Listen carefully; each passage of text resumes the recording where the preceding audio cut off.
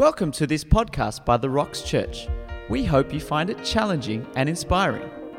For more information, visit therocks.church. I want to start this morning by asking you a very simple question. And the question is this: how do you come to believe what you believe? I'm talking to someone with religious background, doesn't matter what religion it is. How do you come to believe what you believe? How do you come to believe in your God? How do you know what He's like? How do you know who He likes? How do you know how this God likes to be approached by people, by mortals like us? Let me narrow it down a little bit to the Christians. So if you're a follower of Jesus, if you're a Christian, let me ask you the same question. How do you come to believe what you believe? Now, if you are like the majority of people who call themselves Christians, maybe this is your answer, because the Bible tells us so. Am I right? Especially if you grew up in a Christian home, you grew up in church, you've been taught by your Sunday school teacher that the Bible tells us what we need to believe, and because the Bible says so, we need to believe it because it is the Word of God. Am I right? We even have a song written about this. Jesus loves me, this I know, for the Bible tells me so. That's right. And if the Bible says it, you better believe it, and that is the end of it. Now, the question is it true? Because the Bible says so, we must believe what we believe. Well, we like to think so because we believe the Bible is the Word of God as Christians, right? But there's a problem with that statement, because anybody can come to you with their holy book and say, you have to believe what we believe because our holy book says so. Am I right? Now, the question then, would you believe, would you follow their moral codes? Would you follow their ethical standard because their holy book says so? You wouldn't, would you?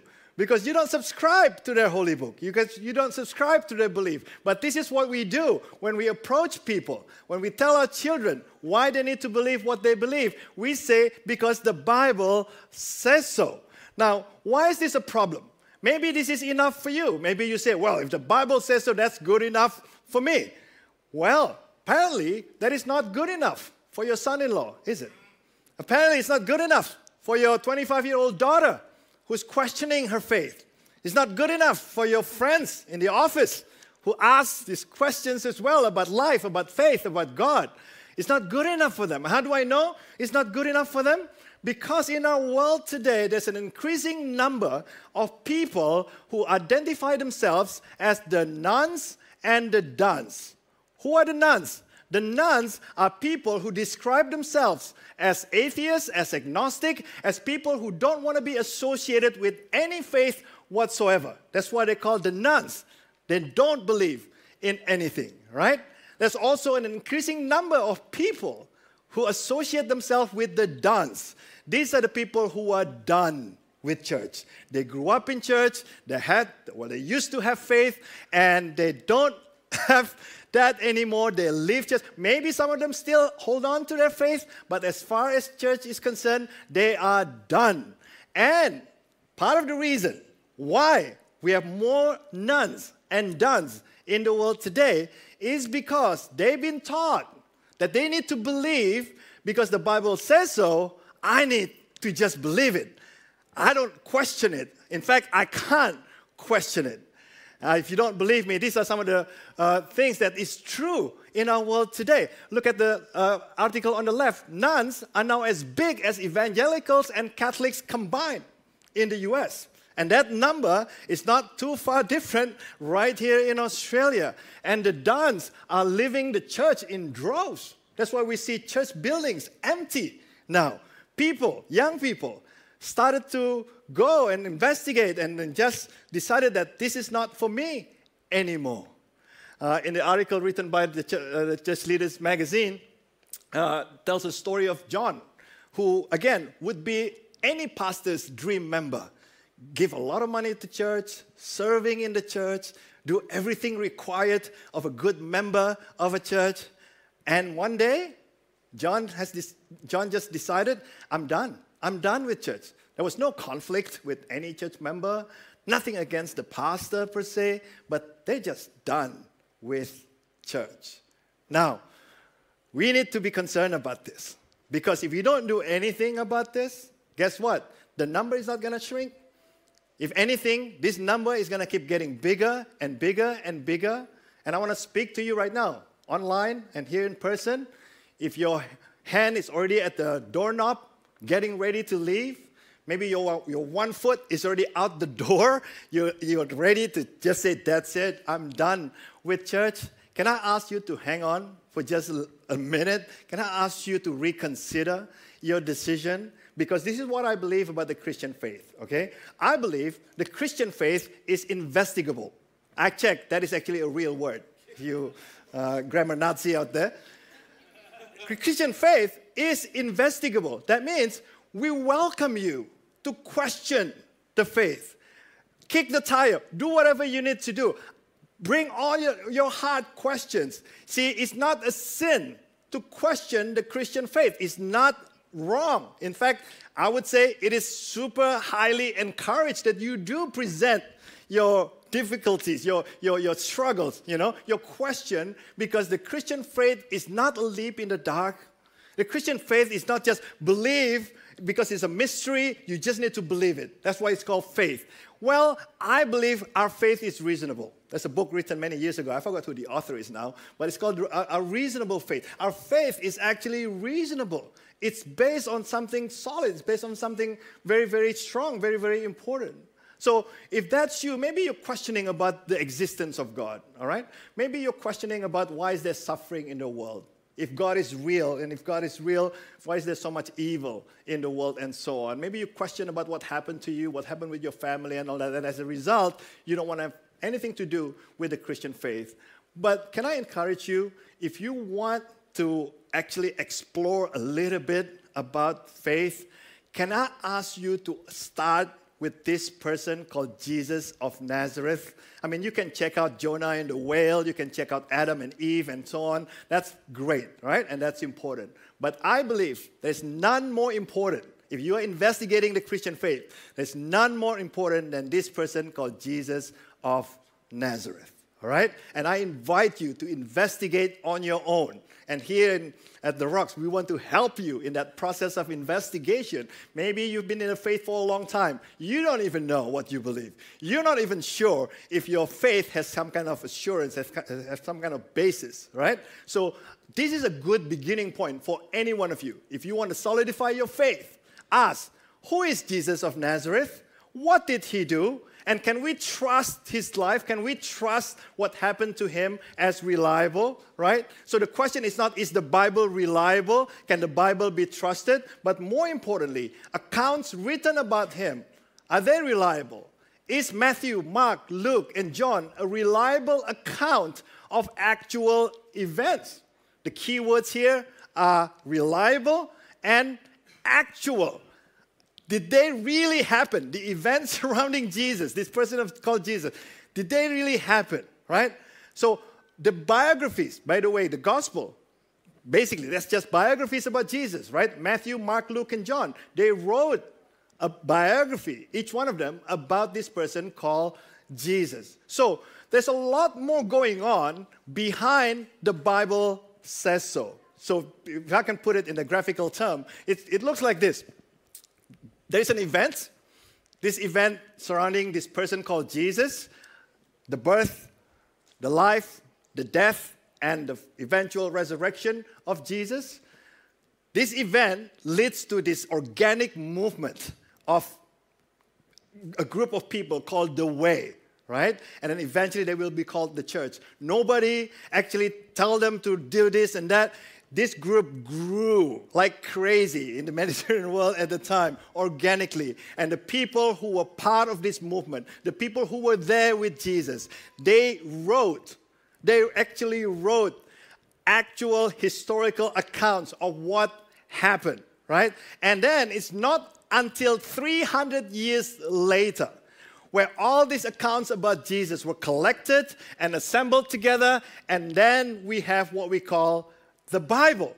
So there's a lot more going on when you say the Bible says so. It's not some mythical or once upon a time kind of happening that you just have to believe because that's what you've been told. There's actually a lot of weight behind the Bible says so. And if you want to start investigating Jesus, a good place to start will be the Gospel of Luke. Okay? Who is Luke? Luke is a medical doctor. He's a man of science, so he's very methodical in his approach, and he's also a keen historian. Okay? And he wrote Luke and its sequel called the Book of Acts. Okay? It comes after the book of John. These two books were written by Luke for one purpose and one purpose only.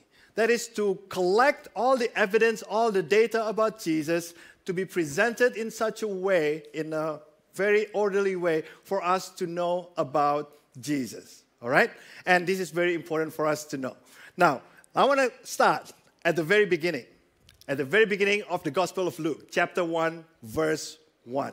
All right? If you are an author, if you are a communicator like me, you know how important the first sentence of your book is, right? Or your talk is. First sentence either put people to sleep, or your first sentence can inspire people to want to listen some more, right? And this is how Luke started his gospel. He said this: many have undertaken to draw up an account of the things that have been fulfilled among us.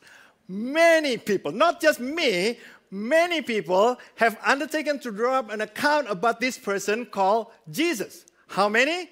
Many. 20, 40, 60, 100? I don't know. He didn't say. But one thing we know for sure, not one or two, but many people have undertaken to write an account about Jesus. When I die one day, do you know how many people will write an account about me, Daniel Indrajaya? Not many. Okay. Now, before you laugh, how many people will write an account about you when you die?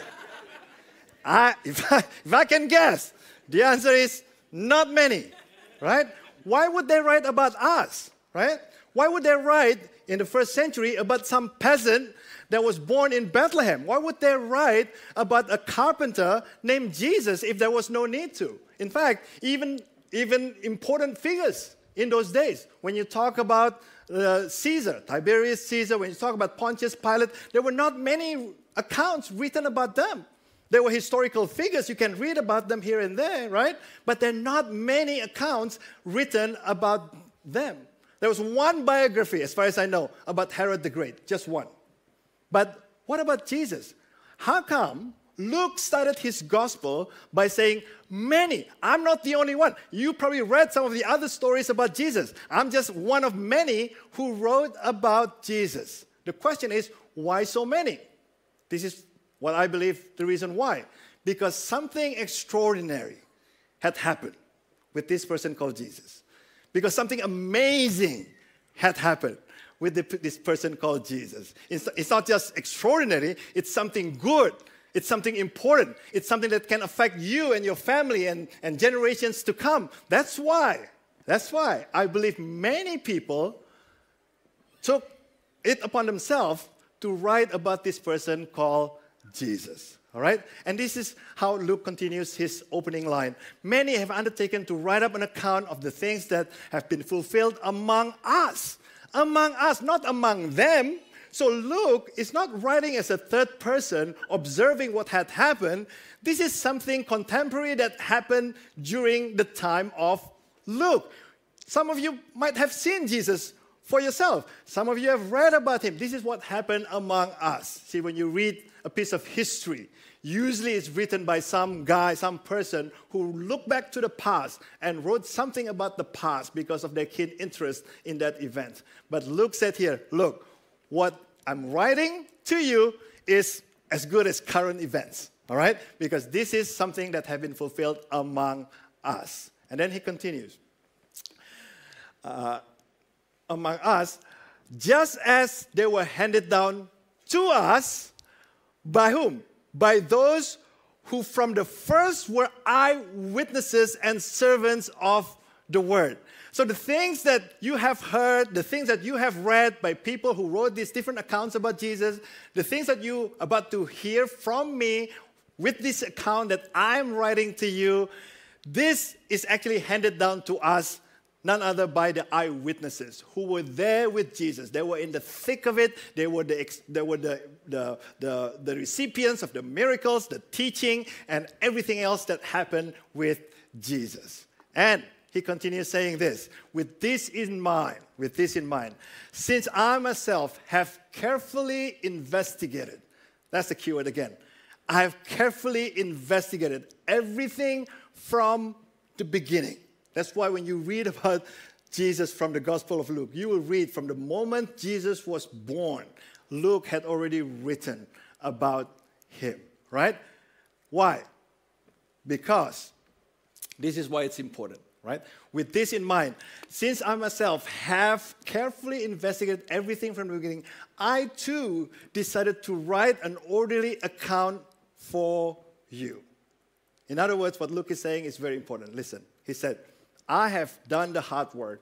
I've interviewed people who were with Jesus. Luke actually spent a lot of time with Paul. He saw Paul being beaten up. If you read the book of Acts, you knew that Luke was there with John Mark. He was there with John. He was there with Matthew. You know, he talked to them. He spent time with them, trying to match their stories. Hey, what did you say about Jesus when that happened? What did you say about Jesus when that happened? He tried his very best to carefully investigate the events that happened surrounding Jesus so that he could write an orderly account for you. Who is he writing to? He was writing to a guy by the name of Theophilus, but more on that later. So here's my point, all right? My point is this. Luke's account of the Bible, in the Bible, of the life of Jesus, all right? It was written 300 years before the Bible was even assembled. So Luke, right? I believe, this is just my point of view, I believe Luke, he did not even realize that he was writing the Bible. As far as he knew, he was writing a historical account so that others can know the story of Jesus. And because the story of Jesus is so important, it's not just magnificent, it's not just extraordinary, but this story about Jesus has the potential to change lives for generations to come.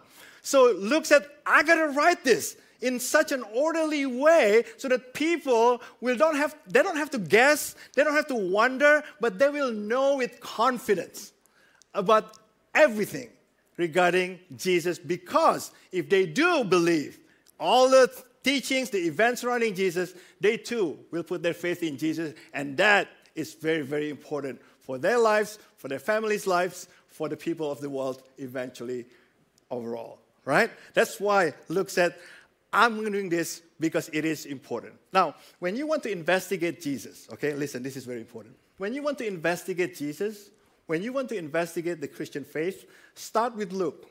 And the question that you must ask is not, is the Bible reliable? Ask this, is Luke lying? Okay?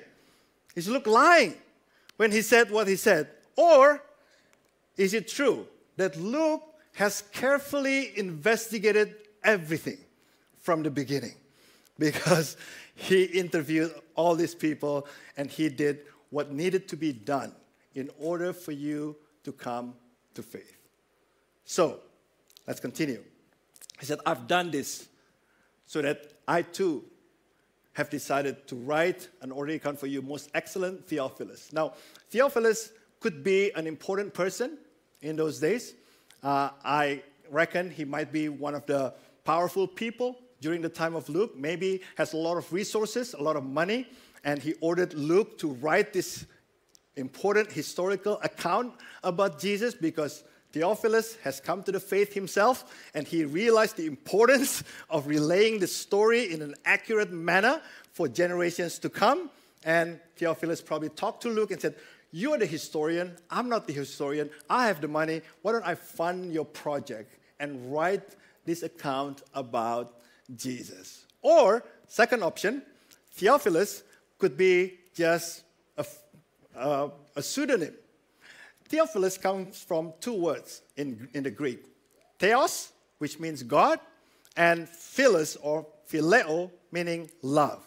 So you could say that Theophilus probably was not a real person, but Luke was writing to Theophilos, lovers of God. So he's projecting into the future, you and me, 2,000 years later, reading this account, right? Reading this account because we want to know about God. So he's writing to the lovers of God in different generations. That's another possibility. We don't know which is which. What was important for us to know is that Luke has done all the careful work, that is needed to be done so that we can have an accurate account about him. Why?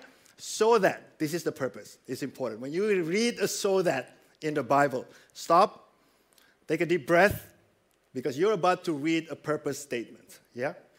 Why did Luke go to all this trouble, spending all this time talking to so many people? Why did he do all that? So that you may know with certainty of the things that you have been taught. So in summary, Christianity is not just about the Bible. The Bible didn't come up till later. The Bible is about an event that happened 2,000 years ago, about some guy by the name of Jesus who was born, an ordinary person like you and me. And then he started to live his life in a way that was so impactful. People could not stop but wonder about who this guy is, how different he is from everybody else, from his teaching, his miracle work, and his eventual death and resurrection. This is what happened, right? And this event leads to this powerful movement from a group of people called the Way at the beginning. Eventually, they became known as the church. And this church, under severe persecution, despite all the warnings from the Roman Empire, they were thrown to the lions to be eaten alive. They were burned at the stake for their faith, right? They helped people. They risked their lives to help people, to love people, because they believe that's what they've received from Jesus. This powerful movement continued to grow and grow until by the time the Roman Empire realized this movement cannot be stopped, they formalized this as one of the religions of the empire. And that's the beginning of when the Bible is being collected at about AD 300.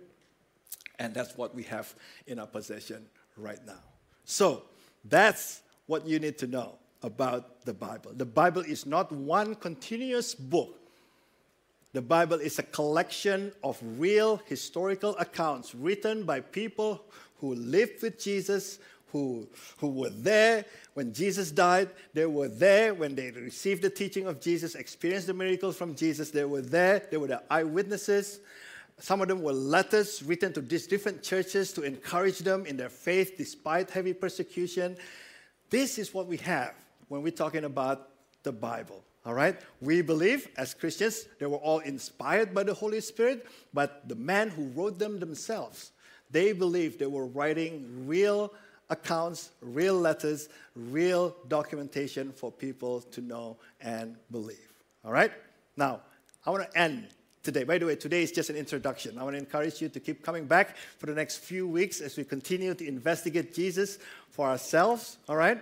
But right now, I just want to close by asking you this, to consider this, all right?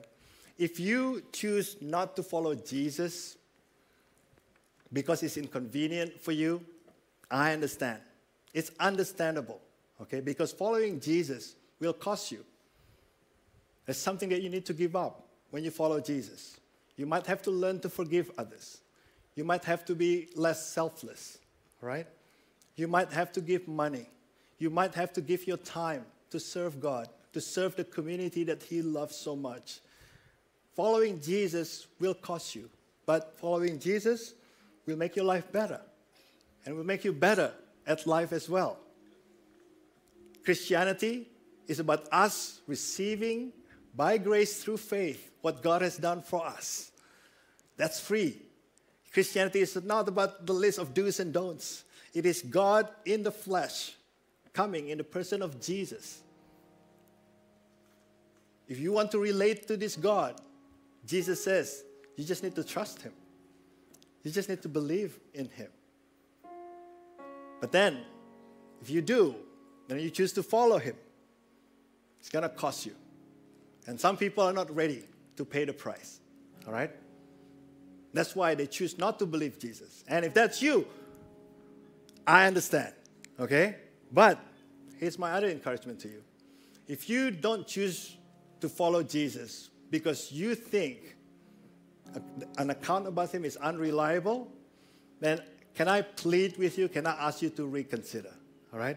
If you don't choose to follow Jesus because you don't believe that he's real, you don't believe that the events surrounding his life is real, can I encourage you to read Luke and investigate him for yourself? And I guarantee you, when you do, you will be surprised at how powerful, how accurate, how detailed the life of Jesus was, and how important it is for you, for your children, for your grandchildren, for your community, to choose to put your faith in him. Thank you for listening to this podcast. For more great resources and to keep yourself up to date, head to our website. Visit therocks.church.